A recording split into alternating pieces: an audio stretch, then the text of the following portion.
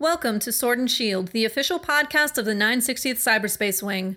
Join us for insight, knowledge, mentorship, and some fun as we discuss relevant topics in and around our wing. Please understand that the views expressed in this podcast are not necessarily the views of the U.S. Air Force nor the Air Force Reserve, and no endorsement of any particular person or business is ever intended.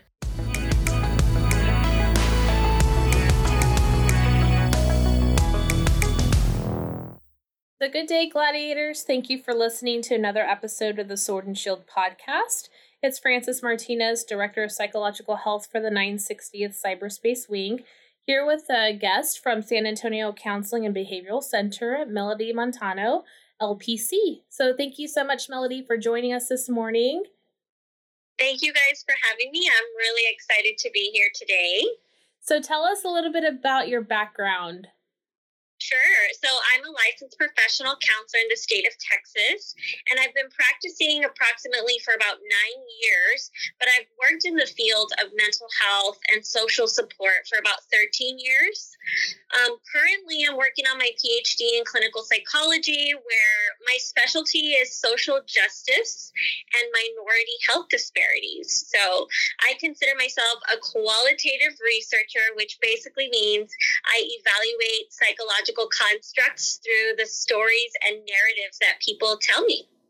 Well, that actually fits perfect, right, into what we're going to talk about today. So our topic for today is cultural diversities as it relates to mental health and, why such a big disparity and kind of challenge some of those thoughts and theories today. Right. Yeah, definitely. Definitely an important topic. Yeah. And so I think people, everyone knows the United States is such a melting pot for different cultures, right? I mean, we have so many different types of people, even in their same, Asian community or, Black community, Hispanic communities. There are so many diversities within those individual communities as well. Right. And so I think I want to focus, talking about, where are we with mental health as it relates to like the different cultures, and how do we, talk about like those disparities and challenges that we're facing?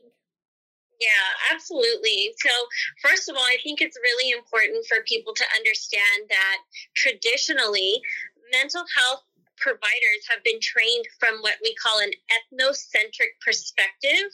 And basically that means that we are trained from the get-go to view disorders and experiences, basically the human experience, from a specific lens.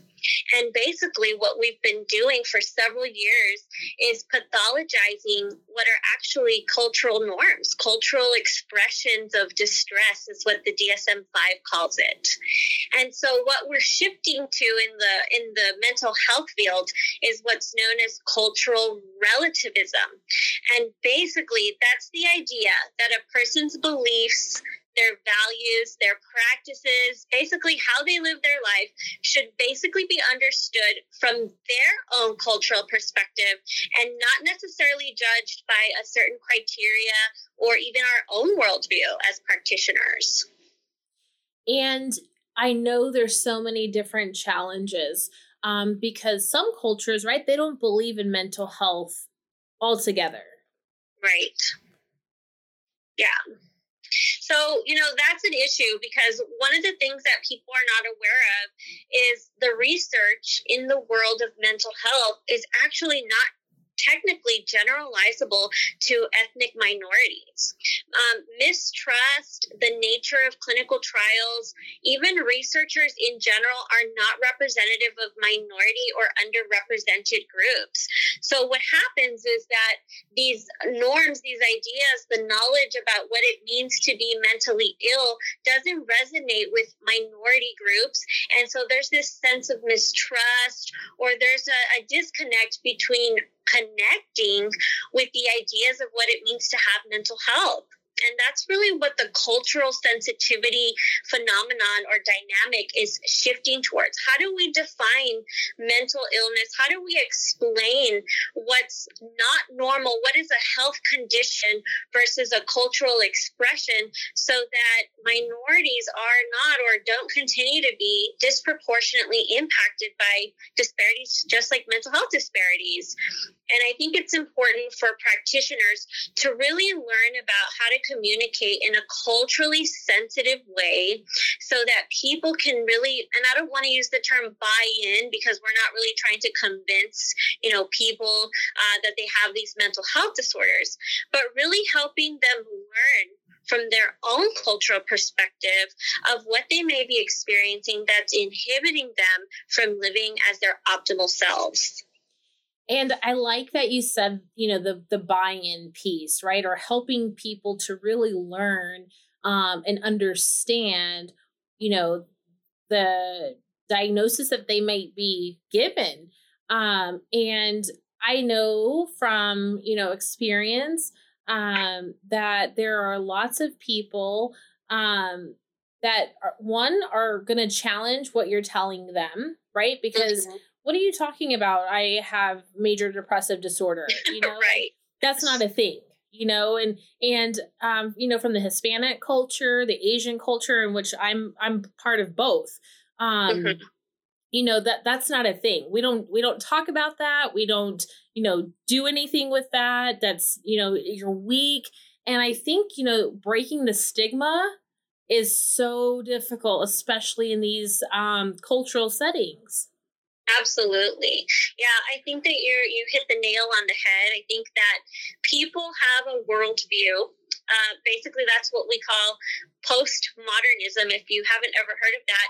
It's basically the idea that our reality and how we see the world, and even what people tell us, is based on our own lens and our own cultural experiences.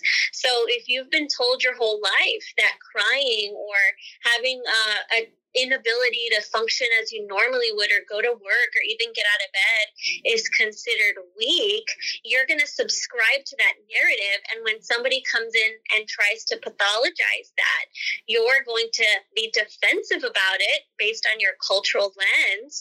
And, I think it's important for practitioners, again, I'm going back to the importance of this, to use language to meet the client where they're at, to help them understand their experiences from their own perspective, so that we can lead them to the path of understanding how to get well and how to move out of their particular condition. Yeah, and I think when we talk about, culture itself, it's far more than just your ethnic background, right? Absolutely. We have to look at the religious background or faith-based background, any socioeconomic factors, right? Because even again, in the Hispanic or Asian or, Black cultures, our communities, there's a wide range of people in those, from poverty level to, high socioeconomic levels. And then they're going to have different views in addition to, the race or the ethnic background. Absolutely. And, those are what we call subcultures, right? So they're kind of we can go down the funnel of subcultures all the way down to small groups that you can find on the internet or something like that. But I think that you're right. So that's a whole new world that is called intersectionality in the world of mental health, where instead of looking at people as oh, you're Latino or you're African American or you're a part of the LGBTQI community, we start to look at people on somewhat of a grid. Where do you fall? How many risks are associated with who you are as a person and how you identify? How can we incorporate the reality of the social impact that you're experiencing because of who you are, not simply because of your culture, but because of your religion, because of your gender, because of all these other factors that make your experience what it is. And really, I think it's so important for people to not only look at themselves culturally from one perspective, like your ethnicity, but also, their class, also their gender. There's a lot of research out there that shows that there's still disparities in the workforce that go against women.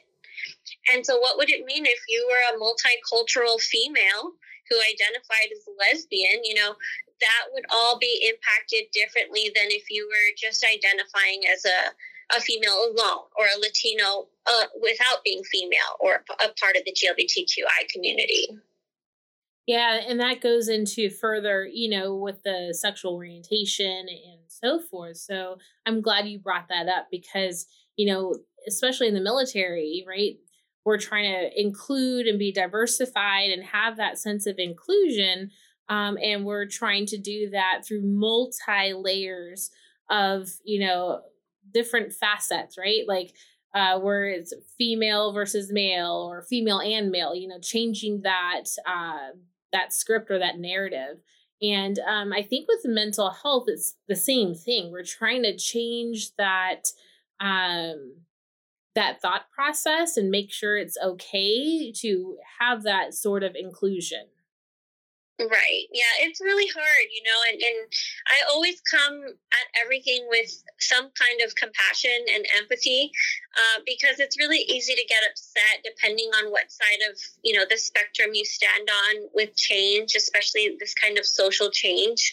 The systems work until they don't work anymore. And anything in the world that is alive, even the human species, evolves over time. And so we just have to understand that, things have to move along with the development of society. And it doesn't always mean that things are going to be perfect at first. Growth is a painful and uncomfortable process, even in the world of systems and policies. But I just think that people who are experiencing the impact of systems and policies need to learn to voice their experiences and their thoughts and how they're personally being impacted. Because like I said earlier, the knowledge and the data that is out there about people is not generalizable to the very people that are being negatively impacted by systems and policies. So if we don't really know how people are impacted, especially underserved or minority groups, then we don't really know how to build or change systems. And I'm going to throw in another culture, the military culture, right? And that's who our listeners generally are right now, our military counterparts. And then that just adds a whole other layer of stigma, right, as it relates to mental health and challenge. And how do we overcome those different challenges as it relates to the military culture? Because, again, it's the perception of where I'm weak, I'm going to lose my job. How am I going to feed my family and so on and so forth. And so that's another challenge that we're facing here in the military sector. Right. Yeah. Actually, I do a weekly group with veterans who have PTSD through an organization called the Birdwell Foundation. And it is a faith-based organization, but ultimately the aim is to remind veterans, wounded soldiers, emotionally and physically, that they don't have to heal alone.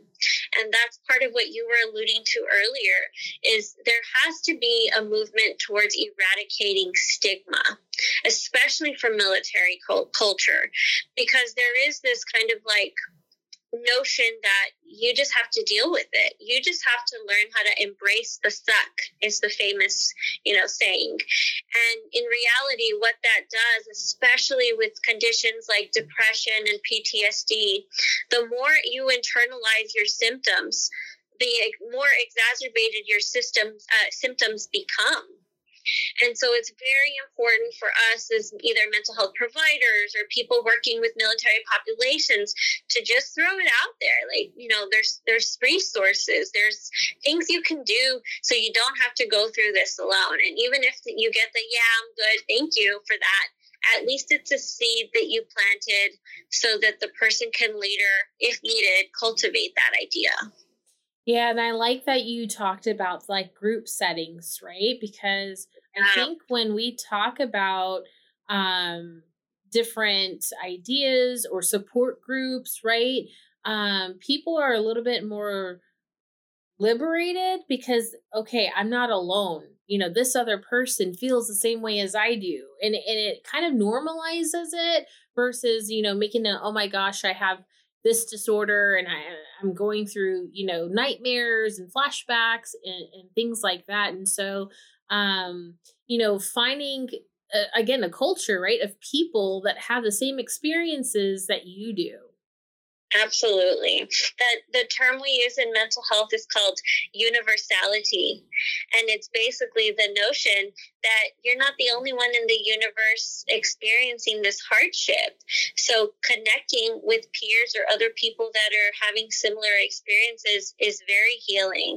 And I think that that's something that, military personnel or veterans can relate to. There's kind of like a brotherhood in surviving when you're active duty. But then there's also a brotherhood that can be experienced, or a sisterhood that can be experienced in the healing journey as they assimilate to civilian life, or as they try to learn what it means to redefine their identity outside of military culture. And that's really difficult and hard. And the burden can be eased by joining, these groups that exist. There's so many, but I just fell in love with the Birdwell Foundation because, they throw barbecues, they're out there in the gym together as a group, and it's just really an experiential process that I think is important for veterans. Yeah, that's a great resource. We appreciate you sharing that with us because, some of our listeners might be able to reach out to that organization for assistance. So thank you for sharing that.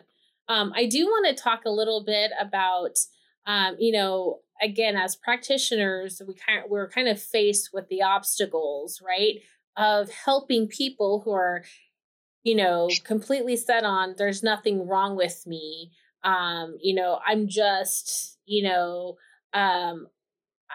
I'm going to be weak, right? If I'm sharing my thoughts and feelings, because I grew up not doing that. We don't cry, we don't,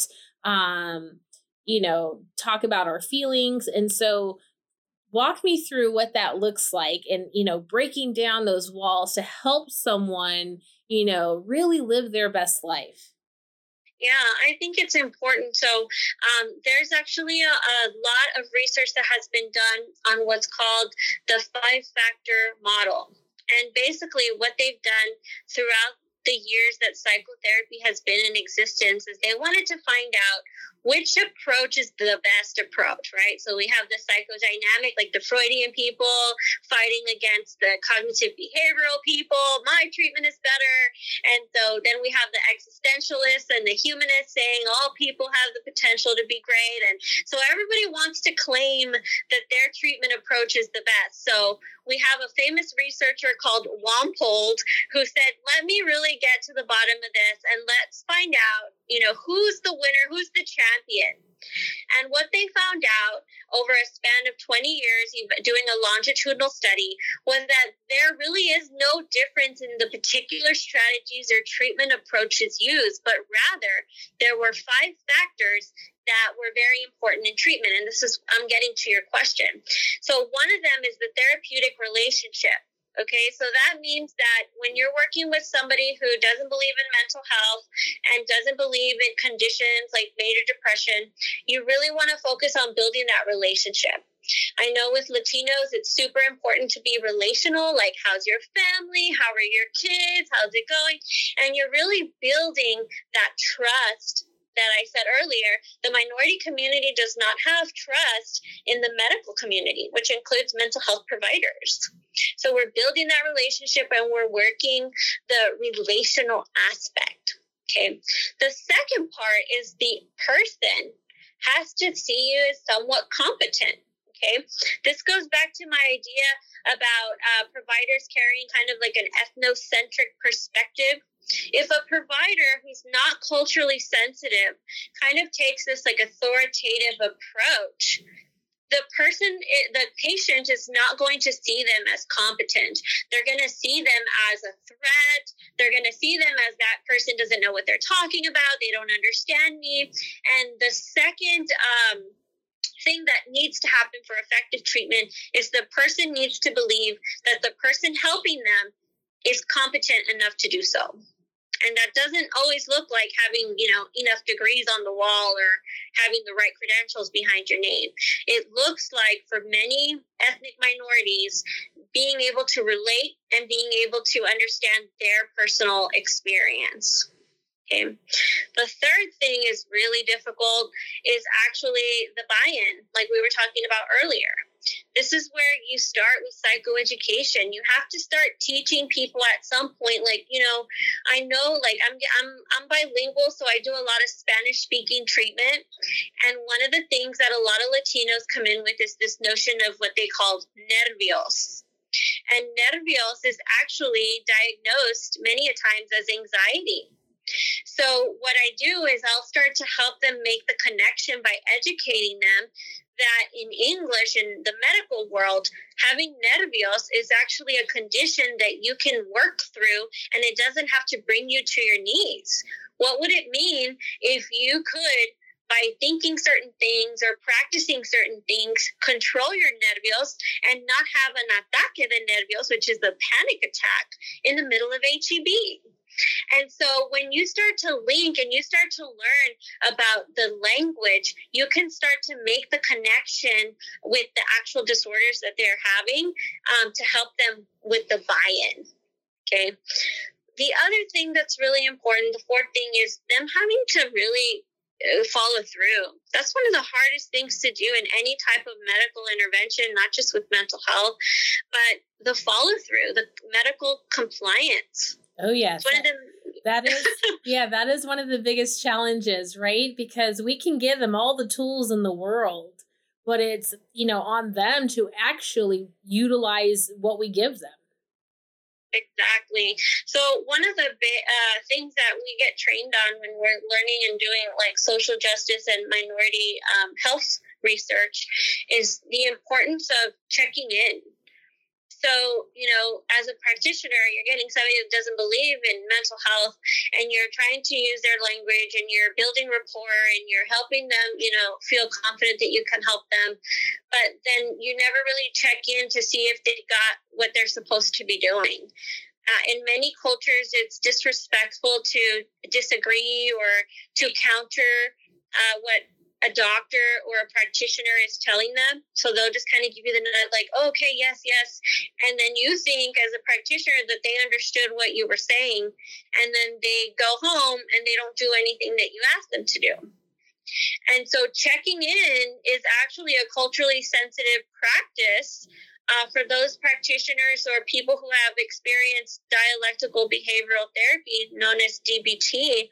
Checking in is a very important part of the process because one of the most non-compliant population is people with borderline personality disorder.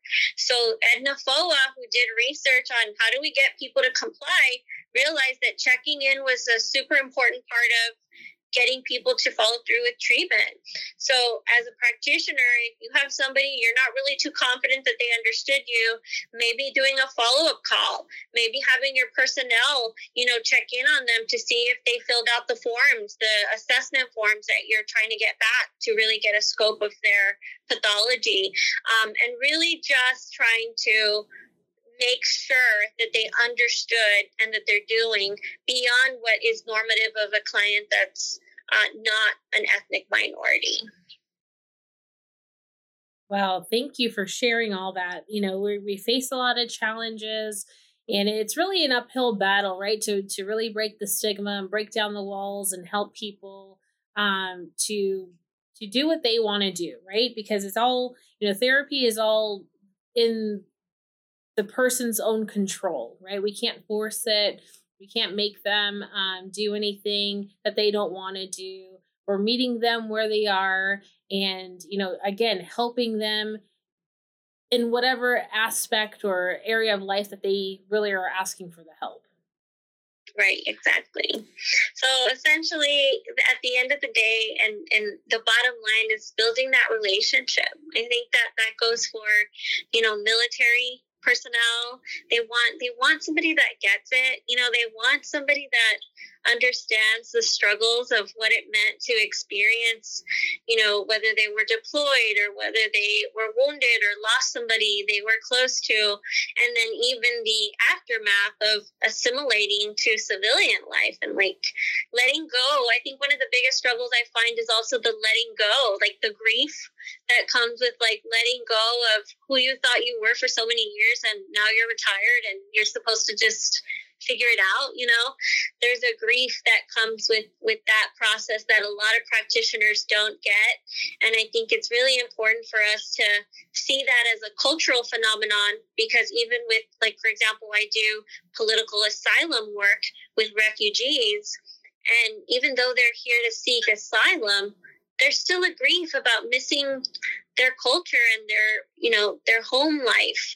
And I think that we need to nurture that and not pathologize that as practitioners. Yeah, thank you so much for sharing that. And, being in the military culture, right, there's tons of transition all the time. There's a lot of adjustments for family members, for, the military members themselves. And so, that's what we're here for. So our gladiators, if you are, needing assistance, please reach out. We can point you in the right direction. And, if you are interested in meeting with Melody, you can contact me and I can put you in touch with her. So Melody, I want to thank you so much this day for joining us and sharing all of your insight. It was a really great conversation and helping to understand, all the disparities as it relates to, mental health in different cultures. I do want to wrap up with, our gladiators. If you or someone are contemplating suicide, contact the National Suicide Hotline at 1-800-273-8255. Again, that's 1-800-273-8255. Thank you again, Melody, for joining us today. And gladiators, thank you again for tuning in to this episode of the Sword and Shield podcast. Gladiators out. Thank you. Bye-bye. Bye.